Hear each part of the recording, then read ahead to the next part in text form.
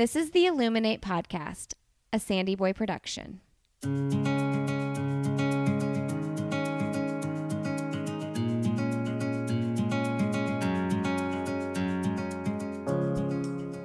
Each week on the Illuminate Podcast, the hosts will bring you insightful conversations and stories of people who are illuminating their own lives through their business, work, community, family, and world.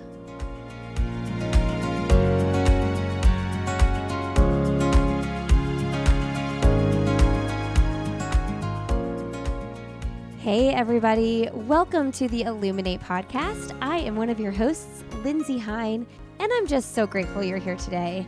We hope that the stories on this podcast bring you hope, encouragement, inspiration, and we are just so grateful that we've had the opportunity to interview so many amazing humans on this podcast. Today I'm crossing over an episode that is also airing on my podcast for runners called I'll Have Another. I interviewed my friend Hollie Hughes and just thought this episode also needs to go out on Illuminate. Hollie is an incredible woman. She's the mother of 4, and she pushes her son Jonah, who has cerebral palsy, in a Team Hoyt chair. And he's 12 now, and she's been pushing him for 12 years since he was a baby. And now he's in the Team Hoyt racing chair. And Jonah and Hollie run so many miles and races together. And it is such a special, unique relationship and way to experience races. Not only are they doing these races, but Hollie runs really fast pushing Jonah. And Jonah is her biggest cheerleader.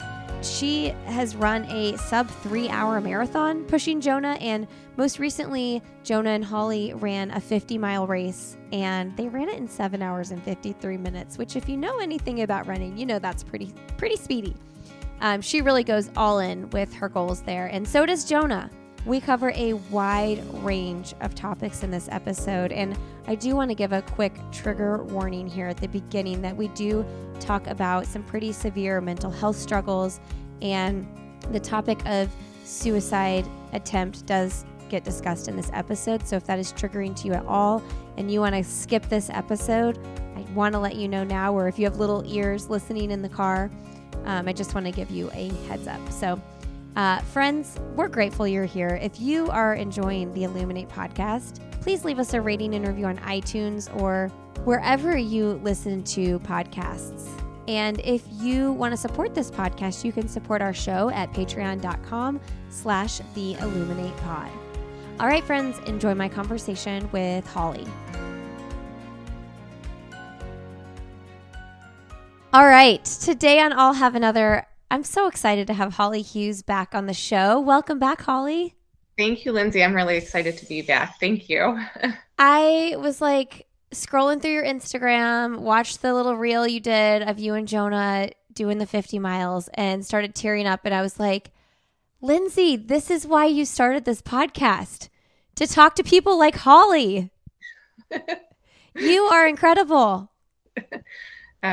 Jonah's incredible. I just am along for the ride with him, you know. You're both incredible. Thank you. I appreciate that. So let me just catch our listeners up with who you are a little bit, and then we'll dig into your story. Hollie was back on the show in I believe it was 2018. I think so. Does that feel right to you?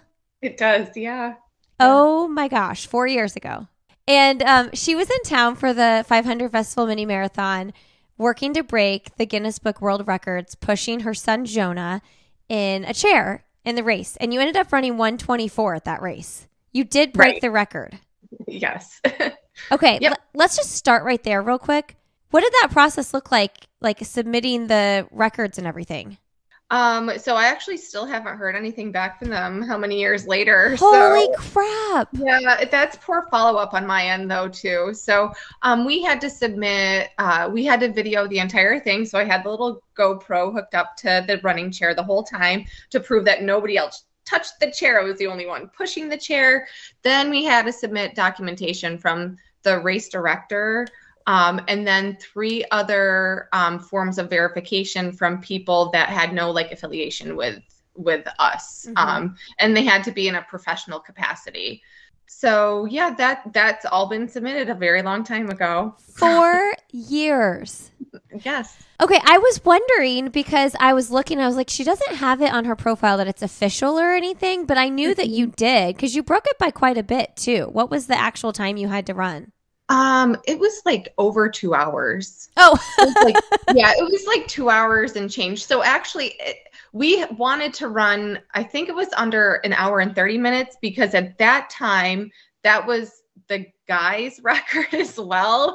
So in my head, I was like, ooh, I want to try and break that record too. Yeah. So I think that's been broken since on the guy's side. But yeah, for the females, it was over 2 hours. Oh, so yeah, we were well under it. you really could have, for you really could have jogged the half marathon and broke the record. Yeah. You're a speedy lady. Oh, thanks. Okay, so we're going to get into what you just did, which was incredible. Ran 50 miles with Jonah. But can you catch everybody up to speed a little bit about your story, who Jonah is, and what you do together? Yes. So Jonah is one of my 4 kids. So he is the third in line. I have a daughter and then 3 boys. He has a older brother, younger brother. So Jonah was born prematurely at 29 weeks following a complete placental abruption. At birth, he had a stroke, which resulted in some brain damage. So he has cerebral palsy. Outside of that, he has a very rare epilepsy syndrome called CSWS, continuous spike and wave during slow sleep syndrome. So that's, he was diagnosed with that when he was 5. Prior to that, though, he had severe refractory epilepsy in addition to that. I've always run with my kids since the time that they were born. And Jonah eventually grew out of the running stroller. And he's non-ambulatory, so he's unable to walk at this time. He's unable to run at this time independently. He needs me to do that. So we were fortunate that when he grew out of the running stroller to get a Team Hoyt running chair. And we've been running with that for the last 7 years. So it accommodates his growth. We've had the same chair for the last 7 years. So he's just grown right in that chair. And he just loves to run so much. So that's what we do. We go and we like to race together, different races, and just be out running together. It's just our thing. We love it. Recently, Dick Hoyt passed away. Mm-hmm. So did you and Jonah talk about that? What does the Hoyt chair mean to you guys? Yeah, I'll actually get emotional right now because reading his book was what helped me come to terms with what was going on with Jonah. I read it following Jonah's diagnosis. He was just under a year old, and we had left this neurology appointment, and the neurologist was like, he's never going to walk. He's never going to do this. He's never going to do that. And as a parent, it's really hard to come to terms with a doctor telling you all these things that your child isn't going to do, which we ended up switching to a new neurologist because I don't think any doctor should ever tell you what your child is capable of doing or not doing. But despite that, anyways, I was familiar with Merck and Dick Hoyt from running in high school, and I found his book and I started reading his book, and it just had this feeling of this, I can do this. I can do this for Jonah. I can give him this. And looking back on it now, it's still really weird to me because I just kind of assumed that's what he would want, and here he is. He's not even a year old, but it was like that mother's intuition, I think, looking back. Like I just knew, okay, I can still give him this. Like if he wants to run, at least I can still give him running. At least I can still give him this movement outside. And in the book a lot, it just talks about, fighting for your child and not settling and not listening to what doctors are telling you or what anybody else is telling you. It was just transformative. And that's how we ended up, knowing about the chair, getting the chair. So when he passed away, it's so funny because I've never even met him, but he unknowingly changed my life and my son's life so much that it felt like this immense loss. So, so we did talk about it, and without him, we wouldn't be able to experience all the joy that we experienced together. So, Wow. yeah. That's so beautiful. That's so beautiful. And the way you talk about it, like giving Jonah, and I know, you would say he gives it to himself as well. Like you guys are 50-50, like you guys are a total team. Yes. But giving him the outdoors, giving him all that time you spend running outside, giving him that same release, because that's what running is. Yes. It gives us so much life. And, when I look at you guys, I'm like, oh my gosh, I'm sure Jonah would have a great life. Even if you didn't run, you would give him a great life. But look at all he's gotten to see because of that. It's amazing. I love it. It's great. It's just great. And just being outside, like you said, it provides you such a release. And for him too, it provides him a sense of accomplishment that he might not get other places.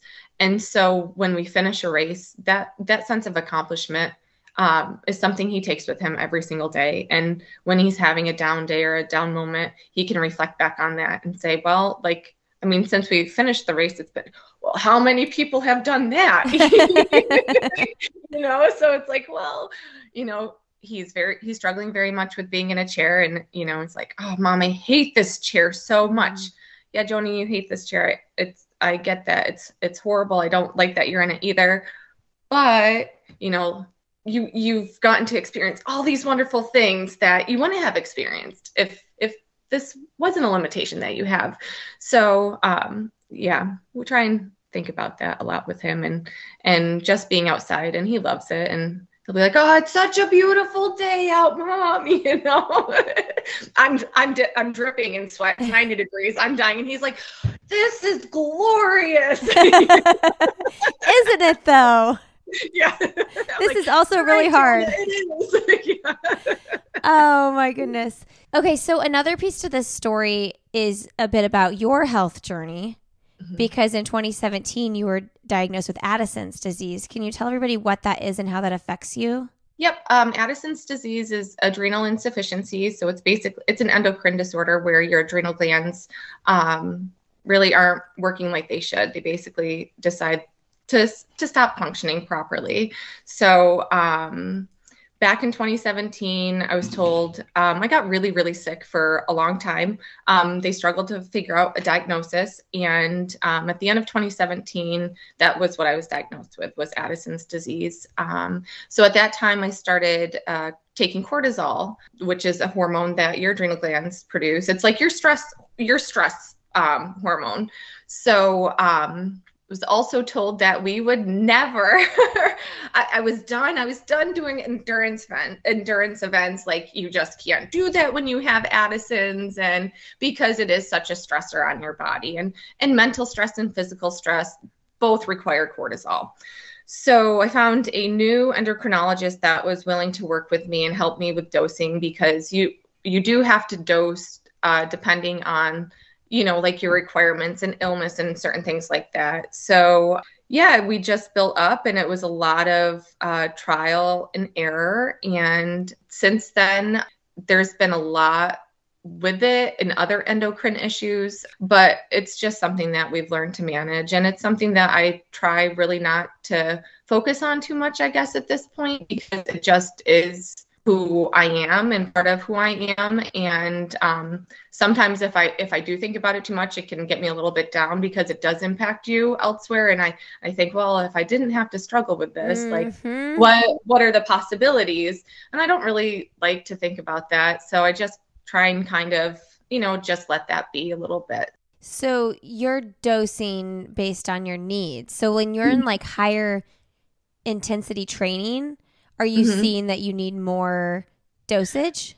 I was at the onset, so really in 2018 and 2019, but not anymore. No, at this point I feel pretty stable. I don't updose. No, it just is what it is. We did do a lot of updosing at the onset, but no, not anymore. I think that that's such a powerful story too, because you could have just listened to that first doctor and been like, okay, well, I guess endurance sports aren't going to be my thing anymore. But like, you literally live and breathe this. Jonah is the reason for that. So it was the difference between me running with him and not. And he was the most affected during that time. Not only could I not run with him, but I was also dealing with endocrine myopathy.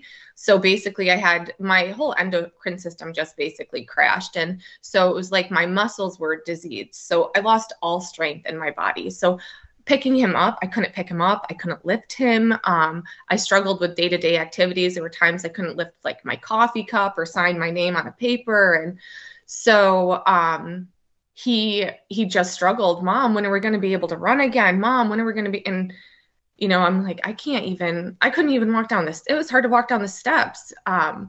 So when, I guess I couldn't settle into that because what do you do? And I had 3 other kids outside of Jonah, but they seemed not as affected by it. He wanted to be outside. He wanted to run. He had goals he wanted to accomplish, and I'm part of those goals, So, and he was the one when I started getting back into it. And like, there were days where I just go, what are you doing? This is so hard. This hurts so bad.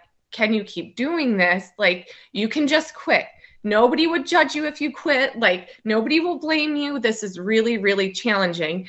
And then I'd walk in the door and Jonah would say, how'd the run go, Mom? How'd today go? How do you feel? When do you think we're going to run again? And it was like, oh, all right. Yep.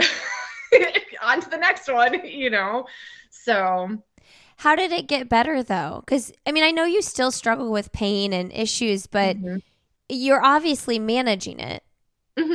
I think it was just learning to manage it and replenishing what was lost. So, and now I take another hormone. I take DHEA because that was something we found out. I think it was last year that is very, very low. Again, that's one of the hormones that is produced. So that helped. And actually, I'm still right now, currently, I'm working with my doctor because I have been dealing with a lot of issues. I had COVID in April, at the end of April. And since then, I have not been feeling well at all. So we are actually in the process now trying to figure out, okay, how can we accommodate some of these feelings? So, but I'm pretty conscious about trying to get enough sleep and fueling and fluids and stuff like that too, just to help in any of those ways. Yeah. Okay. You have accomplished quite a big number of goals since we last talked in 2018. Thanks. We're going to get to those. I have to ask though, with Jonah and your other kids, like, what is it like spending so much time with him running? Like, do you ever feel like pulled, like I need to give my other kids? That's a struggle when you don't have a kid with disabilities, right? Like, So how do you manage that? It's a struggle, Lindsay, and I don't think I've managed it as well as I could have, but I've tried my best. So, which is what matters. Yes, and that's what I try and hold on to, and really try to remind myself, like, if I could go back in time, would I do things differently?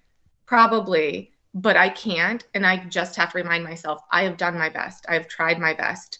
That time is focused a lot on Jonah, as far as our running and stuff. But like my oldest daughter, she was super involved in dance.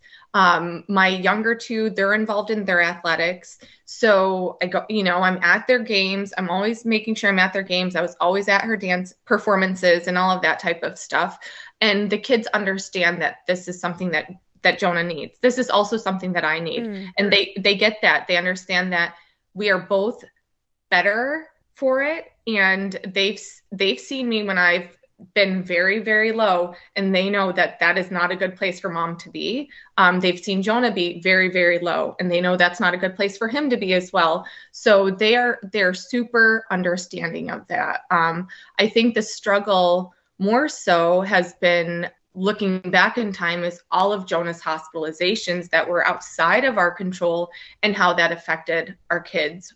which is something I'm just, delving more into with my oldest, with my daughter. And she was, she's like 6, 7, 8, 9, in that time period where he was in the hospital all the time. And I'm gone. I'm gone with him. Mom's gone.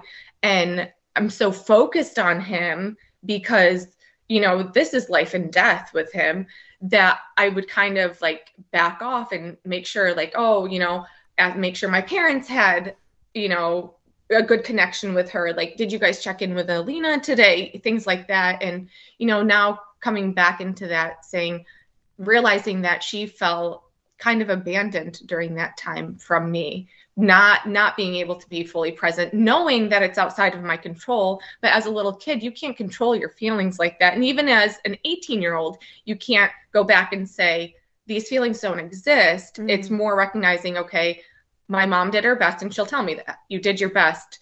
I know you can't control that. It just still hurts sometimes, and realizing that. And these are the conversations now that I'm having with her that I can have with my younger two, with Noah and Jack, and just say, guys, I hope you know that even when I'm out there thinking of you, or, just things like that, or, just talking up their games and making sure they see me present in their lives independently as well, because Jonah gets a lot of one-on-one. So they need that independent time as well, that one-on-one time. So yeah, it's just something you kind of muddle your way through and just try and do what you can do and do your best. I love that you're talking to her about it though. And I think in today's world, like, we know more now than we did, in our parents' generation, at least my parents, they don't talk about like those kinds of things, like, oh, what we could have done differently, or, you know what I mean? Or like facing the issues that happened when you were a kid that are like still stirring up things as an adult. It's kind of like, it is what it is, and we have moved on and this is life now. And I think that's so cool that you're so self-aware to be having those regular conversations with your daughter. Oh, thank you. I think that's a lot with her. She's doing a lot of healing work, and she's really open to these conversations. So they wouldn't be occurring if she wasn't so willing to participate in them.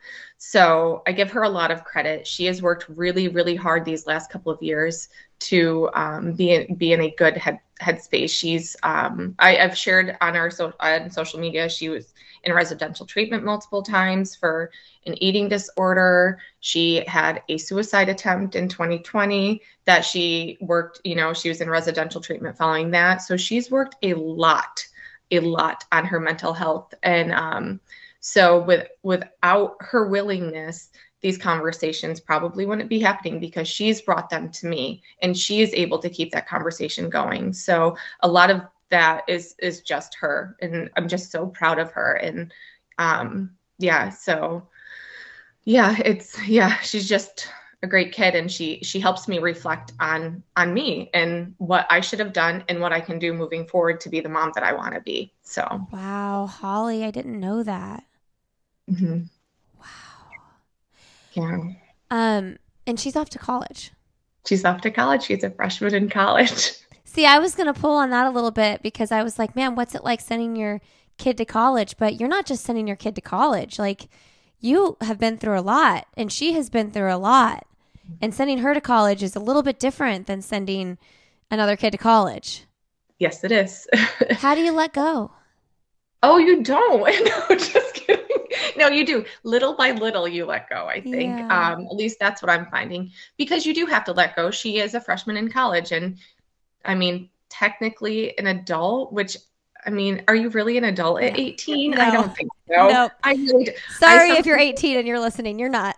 No, you're not an adult. You're not ready for all of that. So, yeah, it's hard. It's hard. But like I said, she has done the work, and she continues to do the work.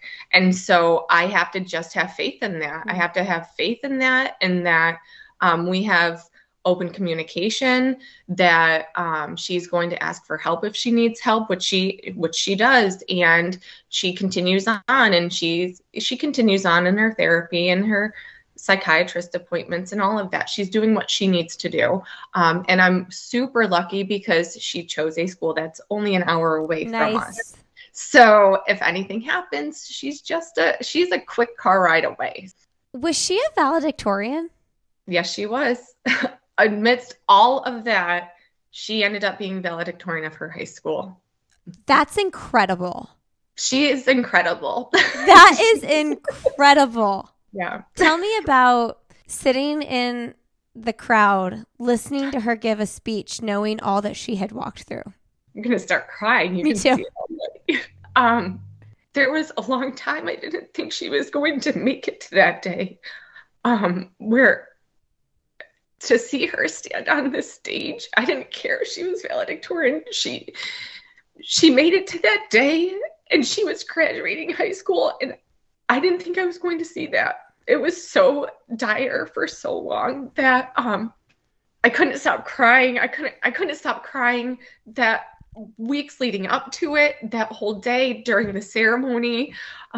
She couldn't stop crying either. So I think every picture we have, she's like just sobbing, and it was really incredible. And I was really proud of her because the speech she gave she was so vulnerable in it. And she talked about getting rejected from her top 2 schools, and she was devastated. I mean, she was just devastated. We were devastated. She had worked so hard, and to be rejected from, your top 2 schools. And, that's really difficult. It makes you not feel so great about yourself. And, she talked about whether or not that meant she had to always feel bad about herself now, because that's how she kind of lives. Like, I was rejected, so now I'm going to reject myself. And she could recognize, like, she didn't want to stay in that place anymore. Like, these schools don't dictate whether or not she should feel good about herself. And for her to get on stage and just open up like that, I was just so impressed by her. So yeah, sitting there listening and hearing, it was just incredible. I'm so proud of her. I'm just really, really proud of her. So yeah, it was an awesome day. It was incredible. So yeah. What a good lesson too. I mean, we all need rejection. We're all going to get rejection. Mm-hmm. And I think that lesson there, that like her self-worth isn't found in if someone accepts her or rejects her. Like, you need to learning that young is huge. Yes, it is. And carries with you for the rest of your life. Yeah, because you want to like kind of like cower under your desk, or, you feel embarrassed if someone rejects you or tells you no, mm-hmm. or makes you feel like you're not good enough. And especially after you've worked so hard for something. Mm-hmm. But it's like, that doesn't define you. No, not at all. Not at all. So, and I think everything eventually plays out how it's supposed to. And that led to her she's going to Binghamton University, which, like I said, is an hour away. And it's a phenomenal school, and it's close.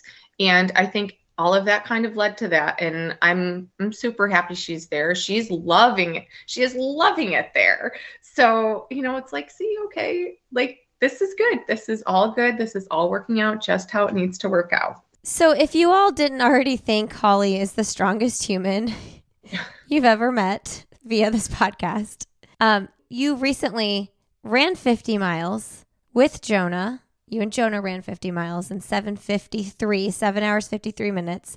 In the past year, you also broke 3 hours in the marathon, pushing Jonah 2 hours, 57 minutes. That was a big goal. Yes. And this is all like a year after you walked through your divorce. Yes, it is. So my ex-husband and I separated in 2020. So, and we did the marathon in 2021, the fall of 2021, and the 50 miler obviously was just recently. So yes, all of that is following, my divorce. So, so it's been about 2 years. Talk to us about walking through that time and your kids, and do you split 50-50? Does Jonah go with your ex-husband 50%?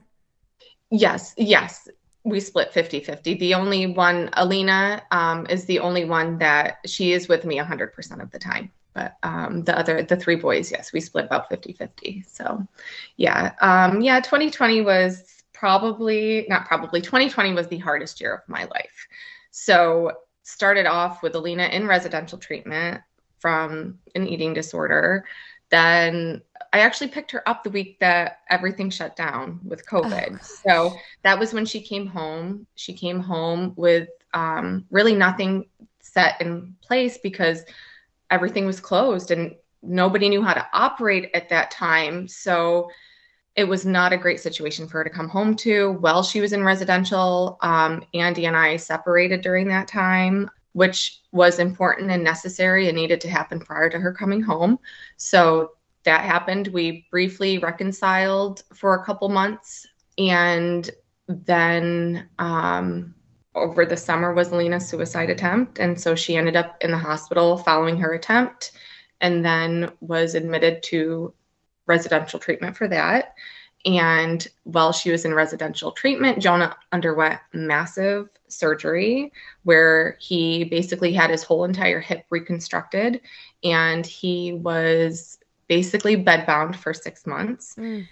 And it was a few days after we came home from that when my marriage imploded. So I found out my husband was cheating on me, and I just called it quits at that point. There were other things that I had dealt with throughout that 14 years, and that was just pretty much like I'm done. I can't do this anymore. And so that was 2020 in a nutshell for me. So it was a really, really challenging year. Hollie, I just what did you lean on? I just can't imagine. I have an incredible family. My parents are the best parents I could ever hope to have. And I have a group of very close girlfriends that literally just helped me through that time.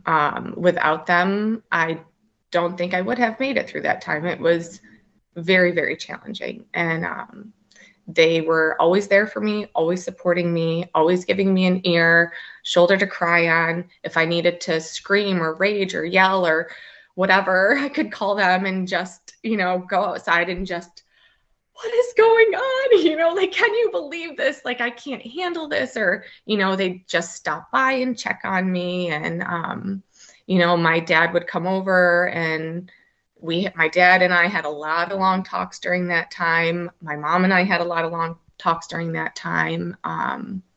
So yeah, it was my parents and my couple of close girlfriends that I leaned on, and they were really, really helpful. They still are to this day. So yeah, without them, I don't think I would have made it through that time. How do you get past the how the heck is this happening to me? Haven't I been through enough? For me, I just think about everybody else that goes through 10 times more than I go through. And I have it so, I'm so lucky. And in so many other areas, yeah, if these bad things have happened, but I am so fortunate. So for me, I need to remind myself of that. I have a child who has mental health issues, who is still here with me today, who is working and putting the work in every single day. I have 3 other beautiful kids that love me, that I love tremendously. I focus on them. I focus on my little support network and all the things that I have running that provides me with so much release. And that's such a gift. I have a house, that I live in. I have food. I don't struggle really to provide for my children. These are all things that so many people don't have. And I'm not going to take for granted those things and focus on these other bad things that have happened, because in the scheme of life, I am a very fortunate person. So that's what I do. I just try and remind myself to be grateful. And there are days that I struggle. Don't get me wrong. There are days I wake up and I am just wow, especially, in 2020, 2021, I just wake up and just feel really, really low and say, oh my gosh, this is your life. And, but then you just pick yourself up and you move on, and you just have to make it through that day and find that place of gratitude again, and just be really thankful for all that we're given. So, and with Jonah and Alina, it's not that difficult for me because I see kids that are disabled that don't have what Jonah has and that struggle to even get like a power wheelchair. And I'm like, we have one for him. I am able to travel with him and run these races. And there are kids that don't even have a wheelchair that can give them any independence, or they have a child that has severe mental health issues where they don't have access to medical care and they don't have access to counselors, or they can't afford that care. And that to me is just so sad. And so I have to be grateful that I have these things. So that's what I try and focus on. What do you do for work? Okay, so I know you work too. Yes, I do. I do work. So I manage a concert venue during the summer. So it's interesting. So that venue transforms from a concert venue to haunted attractions in the fall to this winter Wonder Wander in the winter. And then the person that I work for also promotes concerts outside of our area locally. So I do marketing for all of those, and then I market for the concerts that are outside of our venue as well. So that is my job. That's your day job. Yes, that is my day job and night job. Yeah, I would say like flexible schedule, like you kind of work when you can work. Yes. Yep.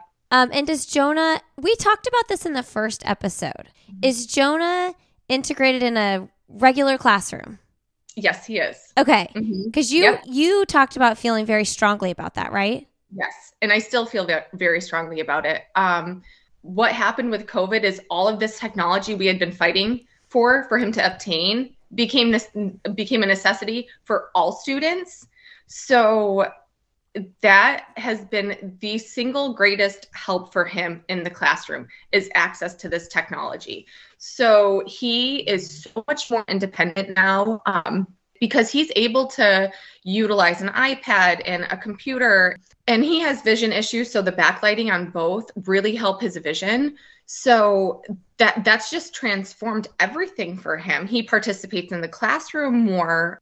He's not on the same like doing the 6th grade math, like they find a way for him to be able to participate with the 6th grade math. So whether it be like he uses a calculator, like that's an accommodation that they provide for him.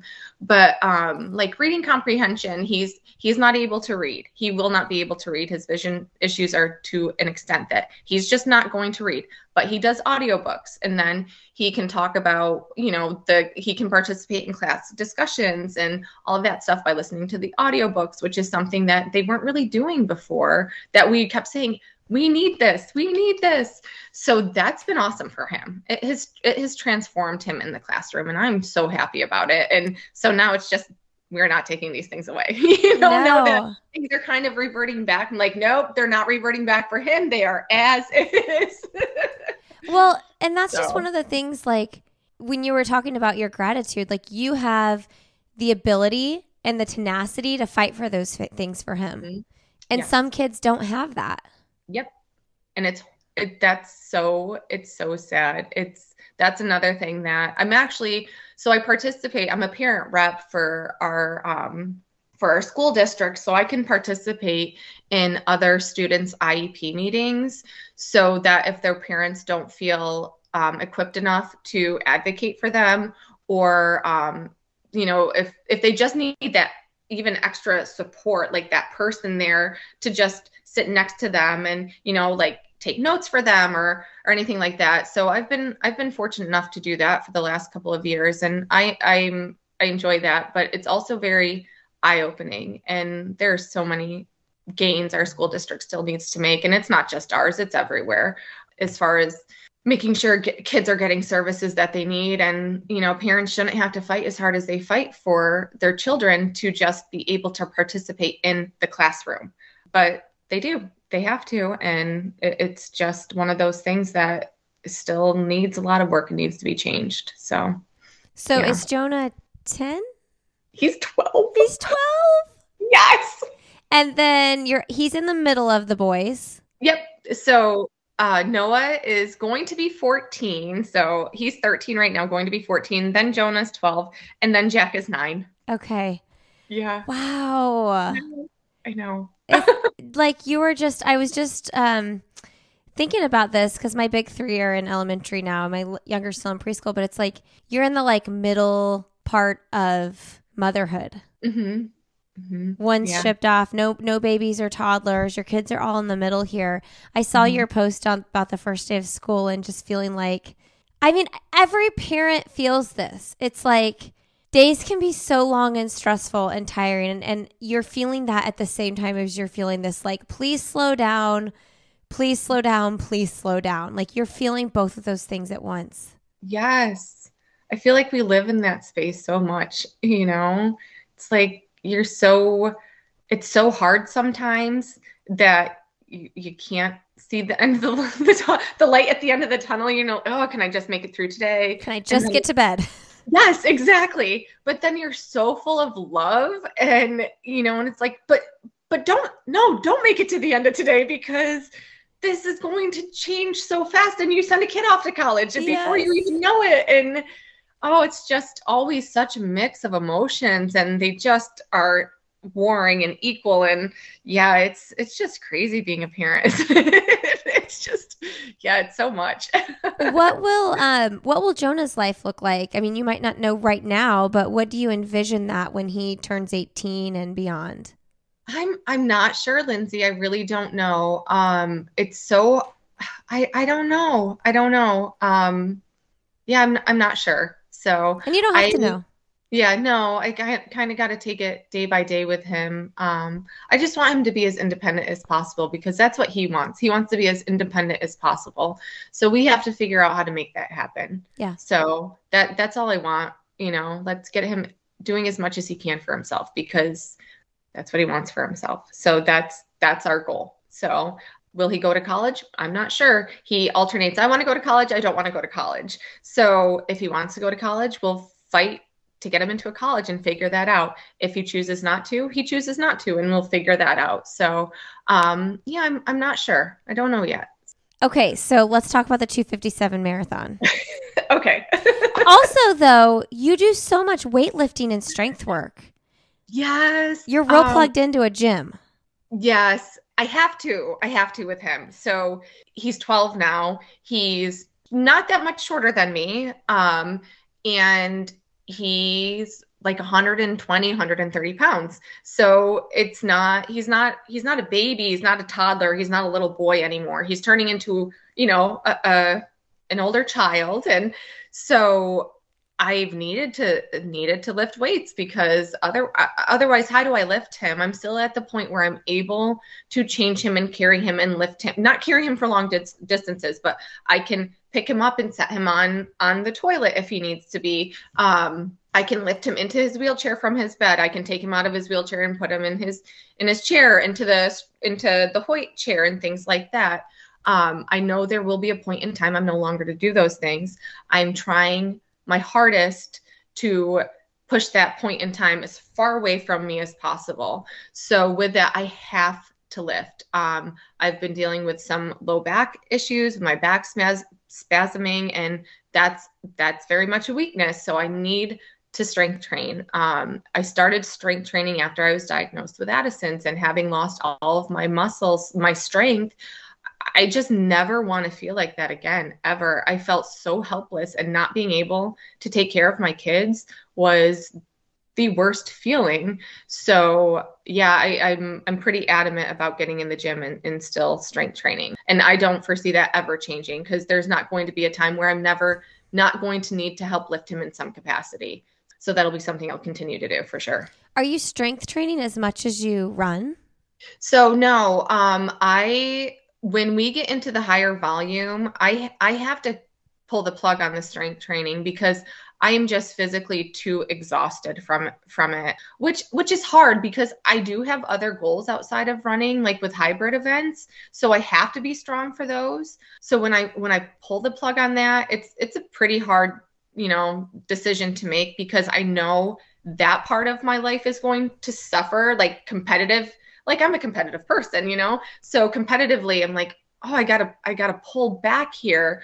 But then I have to remember that my ultimate goal is running with Jonah. So that pulls back. And then once our volume decreases, I get back into the gym again.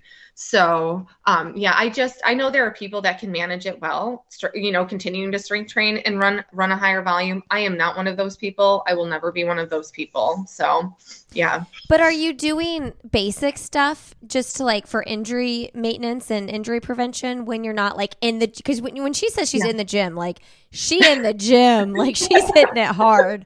So like, are you doing like push-ups and planks and just like basic stuff when you're picking up the mileage? No, honestly, it's so hard. So last summer, last summer, yes. Last summer I was able to, when we were marathon training, I was able to lift once a week, sometimes twice a week, very modified to very basic, like benching, squatting, things like that, lunging, simple movements. So I could continue that. This go around, if I get done and be like, okay, maybe I'll do some push-ups and like, no, I'm going to fall on my face. No, I just can't today. So I just didn't have the energy. I truly did not. So no, this go around, I think I lifted twice since June and that was it. That was all I could do. But I really tried to tune into what was going on with my body. Like I said, at the end of April, I had COVID and it just knocked the wind out of my sails. I still don't feel like I've recovered from it. So it was trying to just get back to a place where I even felt okay running, because all of my runs felt terrible too. So adding that in was just, nope. I just said, all right, this is one piece of my life that's going to exist again in a couple months from now. That's great though, that you don't get injured, like that you could get through the run and not have to worry about that. Yeah. Well, I mean, like there were times where my hamstrings really bother me, and my low back spasmed in August. And that's where I'm like, oh, this wouldn't be happening if I maintained, so there is some of that, like, oh, darn it. I know I would not be struggling with this right now if I was able to maintain, but I couldn't. So now that's what now it's like, okay, let's get these hamstrings healthy. Let's get this back stronger, that type of thing. So yeah. And you work with Mary. I do. I love Mary so much. She's so great. And yes. Talk about like what that looks like and like how training, is it any different because you're pushing Jonah, and how does she accommodate with that? Yeah. So I really pretty much dictate what I do as far as with Jonah. So, and which she leaves that up to me, because otherwise we would have to talk every day, So, and it depends on what we're training for as far as like what my focus is running with him. So like for the marathon, I will do longer runs with him, some paced work, some of my speed sessions with him. Then for the ultra, I really didn't do much speed work at all. We really didn't go any further than like marathon pace type stuff. And I didn't do any of those with Jonah. I did those all by myself. And then what I would do is like after a heavy day, like a heavy mileage day, the next day I would go and run with Jonah, so that I was super fatigued, but I wasn't getting that mileage in with him, because we tried that and I just couldn't recover from it. Yeah. It just knocked me out too much. So there was a lot of back and forth with Mary this cycle, just saying, hey, I'm not feeling like, I'm not managing this well. I'm not feeling well. I'm not recovering. And so we just approached it differently. And she's so flexible. She's so great. She's so flexible. She never once has made me feel bad or guilty or anything about having to rearrange or, needing an extra day off or anything like that. She's just the best. She is the best. I mean, that is what a good coach does. Mm-hmm. It's like, if you can't be flexible with your athletes' schedules and needs, you probably shouldn't be coaching. Totally agree. Totally agree. I mean, everybody's schedule is important, but like somebody with the life that you live, if you can't be flexible, you can't do this thing. No, exactly. Yep. So that's interesting. So would you say like 50% of your runs training for the ultra were with Jonah? This go around, I would say probably 25%. Okay. And tell me what that's like, because have you ever trained a cycle with that few miles being without Jonah? No, I haven't. This was the first go around, and some of that had to do with Jonah as well. So Jonah has been also having back issues and some severe hamstring tightness. He's getting Botox for his hamstrings this month actually. So hopefully that'll alleviate some of the pain that he's been feeling. So we would get out and probably about an hour into a run, he's like, Mom, I have to be done. I have to be done. And so we would come back and we had so many conversations. I'd say, Jonah, are you sure you want to do this? Like, we're talking like we're going to have at least another 7, 8, 9 hours that you have to be sitting for. Like, maybe we reevaluate, maybe we don't do this.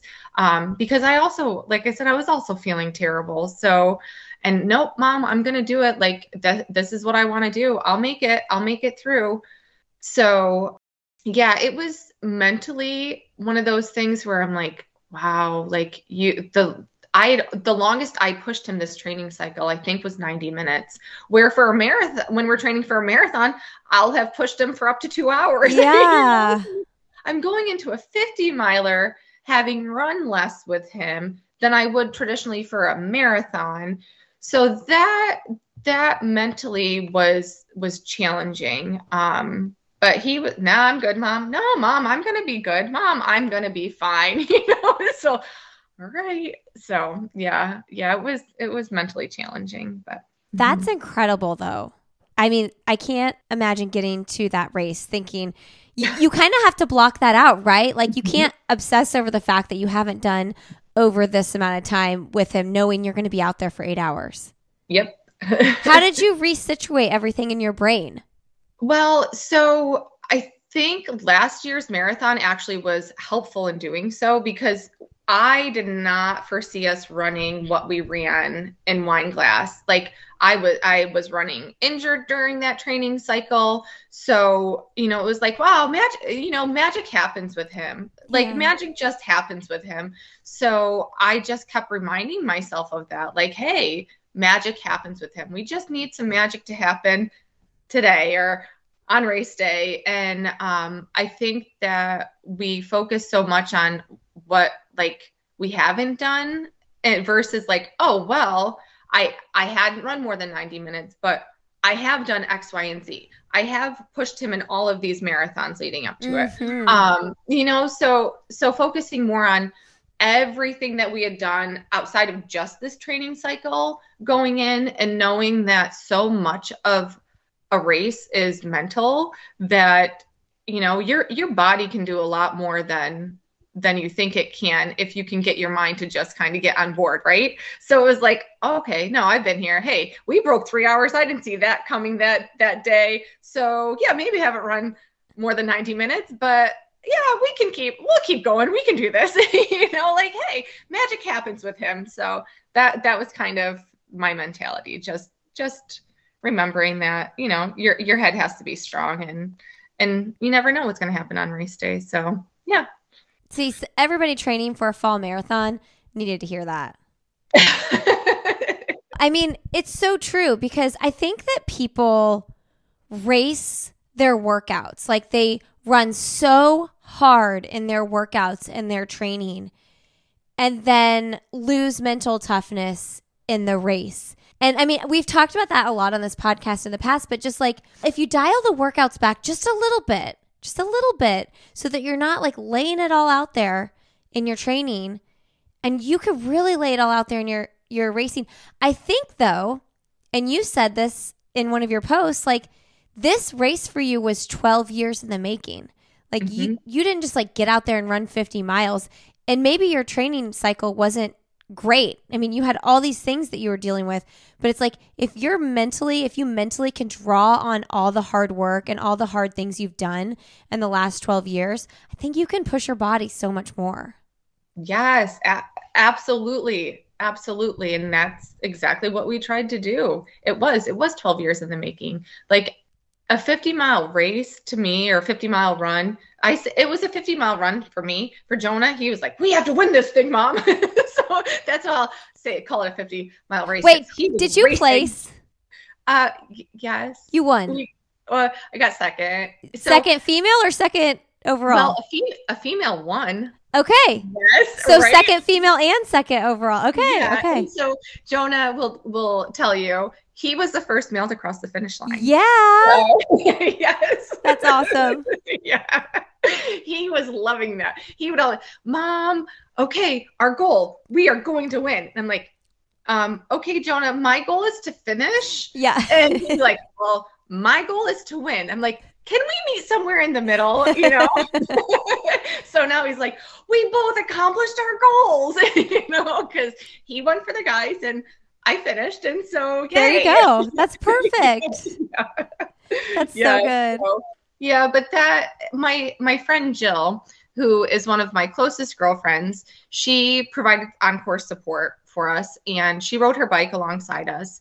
And at one point in the race, I was really struggling with my back and the spasming that I get. And she reminded me of my post, and she was like, "Hal, 12 years." She's like, "This does not compare to the last 12 years."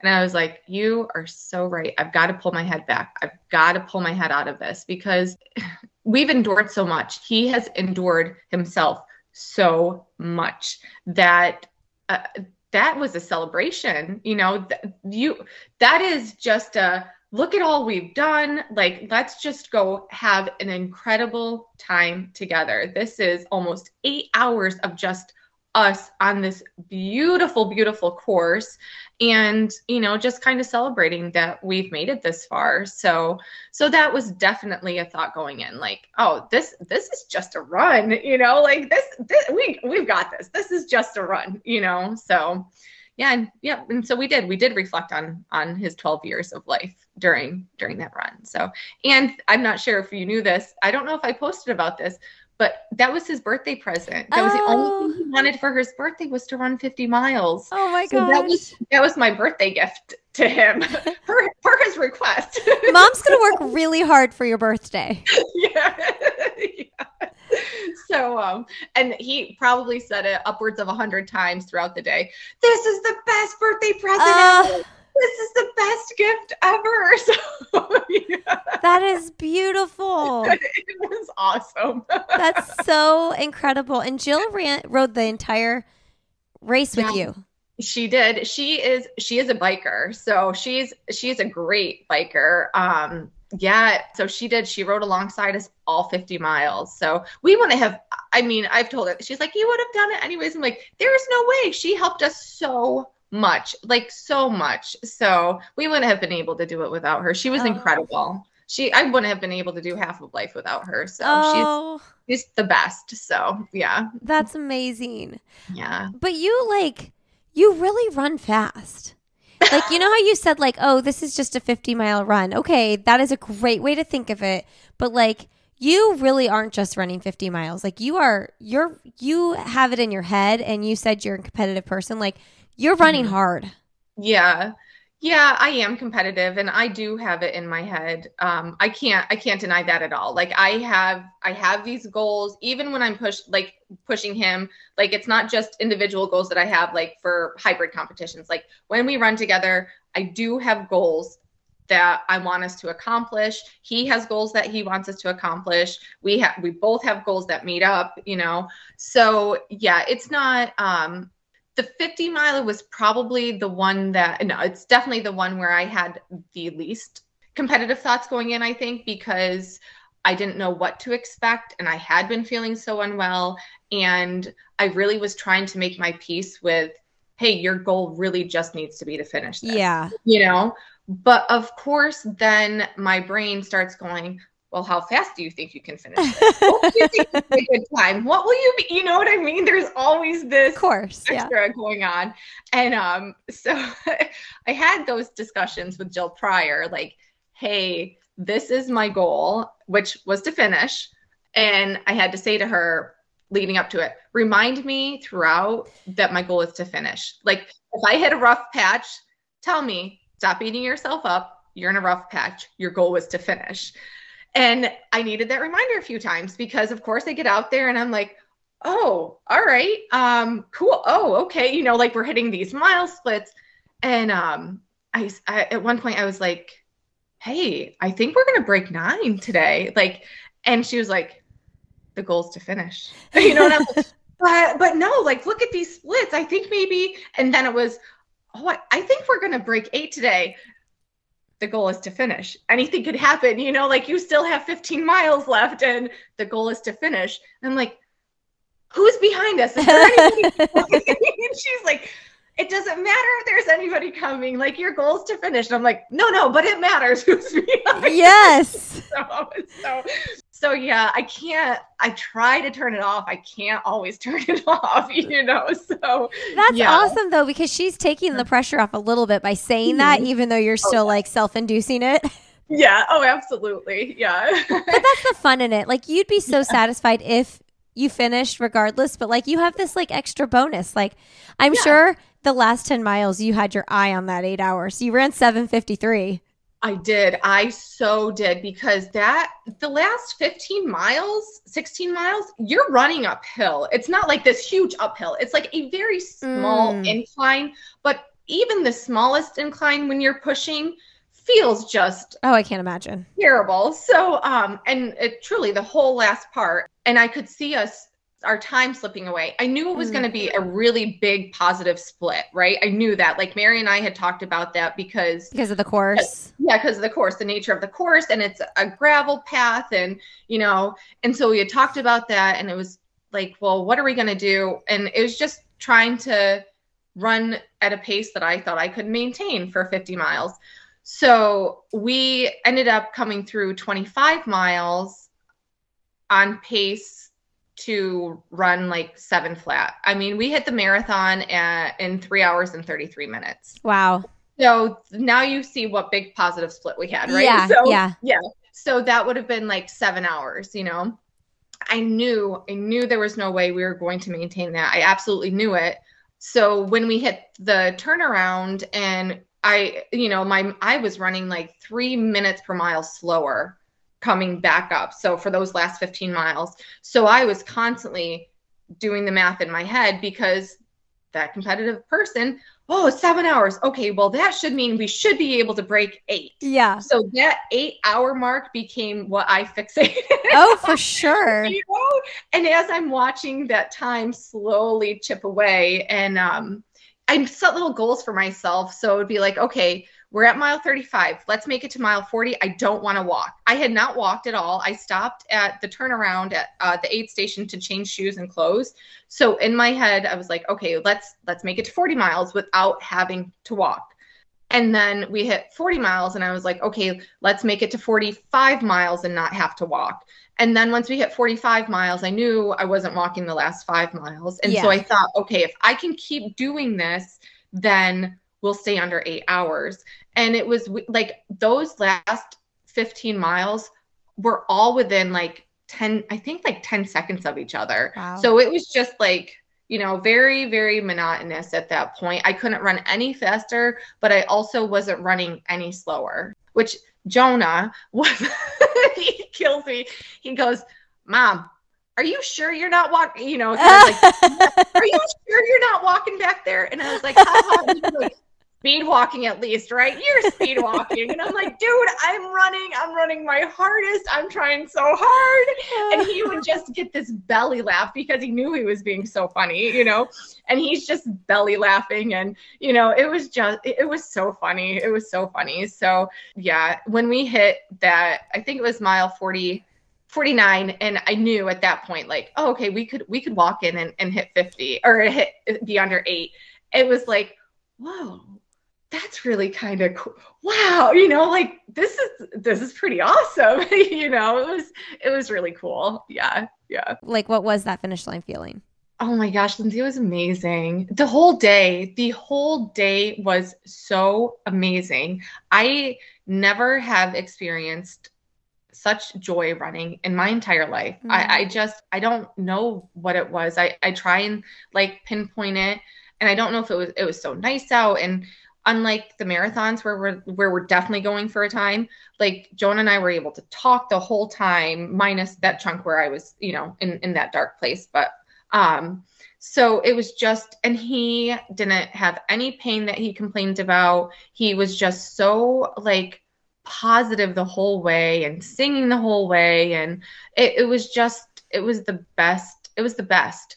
So we hit 49 and my family was at 49, mile 49. So that I had to struggle not to start hyperventilating because, it's like you get so emotional, and here's this goal that truly I did not know if we were going to accomplish. Like, I can say all I want about, you have to be mentally tough and you have to, but that part of my head was still like, you have been feeling very unwell. Is this something you can do? I don't know that this is something that you can do. And so that to me was just like one of the, wow, my body just did this, and so then when we hit 50 and crossed the finish line, the boy, Noah and Jack ran, that last little section, and we crossed, and it was just like, oh, it was just so overwhelming and so awesome. And just Jonah was so excited and just kept saying, can you believe we did it? That was the best birthday present ever. Best day of my life. He was just so happy. And it was just, it was incredible. It was also really, really super painful. I've never been in so much pain in my life doing any physical type of event, and pain for hours. I mean, I was in serious pain for a good 3 hours. So like my arms were locked on the chair, my hips, my knee. I mean, it was just super painful. So it's like, you're so elated and also in so much pain. Are you still sore? I mean, has it been 2 weeks? How long's it been? It's been 10 days. Oh, it's only been 10 days. Yeah, I am. I'm still, my hamstrings are still, my upper body's fine now. My hamstrings and my low back are still sore. So yeah, I bet. They haven't come around yet. So they'll come around when they feel like it, but they're not ready yet. Are you, you're still on a high? Oh, forever. Yeah. Yes. Yes. Forever. That's so good. Forever. Yeah. This is one of those moments, I think, in our lives that I will never not be so incredibly happy about. So I think this is something that when I'm having a dark day, I can turn back to and say, wow, remember that, So yeah, it was just amazing. It was the best. It's a good reminder to the listeners to, like, doing hard things is always worth it. Agreed. Mm-hmm. And that's not to say you shouldn't give yourself days where you like slop around a little bit or whatever, but like Absolutely. The joy that you are expressing right now from doing the hardest thing you've ever done physically is like, I want that feeling, Yeah, it's the best. It's the best. Yeah. Congratulations. Thank you. Thank you so much. So busy lady here. She's got work to do. She's got things to do. So we'll wrap up here. Okay. Friends, if you want more details about, the beginning days of Jonah's story, you can always go back and listen to our first episode. We'll link it in the show notes that we did. Hollie and I got to record that one in person. That was awesome. It was so great seeing you. That was so cool. It was. But we're going to wrap up here with End of Podcast. And I know I've done End of Podcast with you before, but you've surely read, maybe not because you're the busiest person alive, but you've surely read another book since we last talked. What's the most recent book you've read? I'm really loving the Steve Magnus, the Do Hard Things. Things. I love it. Love it so much. Love it. Mm-hmm. That's a good one. I listened to it on Audible, and then I actually interviewed him, so that was pretty cool. Mm-hmm. I saw it. Yeah. Yeah. And then, okay, so Hollie and I are going to do, and I feel like I might start doing this on episodes now. As I was scrolling through Hollie's Instagram, I noticed a song she posted on one of her lifting videos, and I immediately was like, I'm making a new playlist on Spotify. And I added it to a new playlist. So far, it only has that one song on there. So between the two of us, we're going to add 6 more songs to this playlist. So the song is Post Malone. What's it called? 1,000 Bad Times. Okay, 1,000 Bad Times. Mm-hmm. And then we'll share the new playlist. And we'll start adding to it as well in the show notes. So what other 3 songs do you have? All right. So next one is Don't Give Up on Me by Shawn Mendes. Okay. Right? Yes. Okay. That one is Jonah's favorite song. Okay. And we had to play it on repeat during our 50 miler. It's the best. Hard Love by Need to Breathe. Oh, I love that one. Me too. I love that one so much. And the other one I'm going to give, I have to, even though it's so overplayed because of Stranger Things and social media, but it's been our favorite song that we've listened to since we started running together in the Hoyt chair, and that's Running Up That Hill by Kate Bush. And I'm very disappointed that it's so overplayed because, like, that was our jam. That's our jam. And I'm like, because, I'd give anything to swap places with him and him being the one that's out there, using his legs running. So I had to add it, even though, it's overplayed. So, you know what? I feel you. Like, I'm like, when it's a song you've loved forever, you guys aren't allowed to have that song. That's my song. Exactly. Right. It doesn't feel sspecial. Yeah. Right. I'm like, everybody knows this song, but this is our song. Yes. Oh, those are great. Okay. We're going to put those on. I'm going to do, actually, this song I found on Instagram. So it's overplayed too. But I love the Fly Away song. It's the Jonas Blue remix, Tones and I. I've got to write that. I don't know that. Do you know that one? I don't. I listen to that all the time when I run. It for some reason, it makes me happy. Okay, that's my one. And then let's see. I didn't prep. I gave Hollie the prep. I was like, hey, can you think of 3 songs? But then I didn't. Okay, so we'll do that. And then we'll do, I love Sunrise, Childish Gambino. Do you listen to that one? Yes. That's a really good one. Mm-hmm. And then my next one is going to be, Don't Let Me Fall, B.O.B. I like that one. I don't know that one. I've got to look at that one too. I think you would like that one. Okay, Don't Let Me Fall, B.O.B. All right. So I'm going to start a playlist and it's called Strong MFer.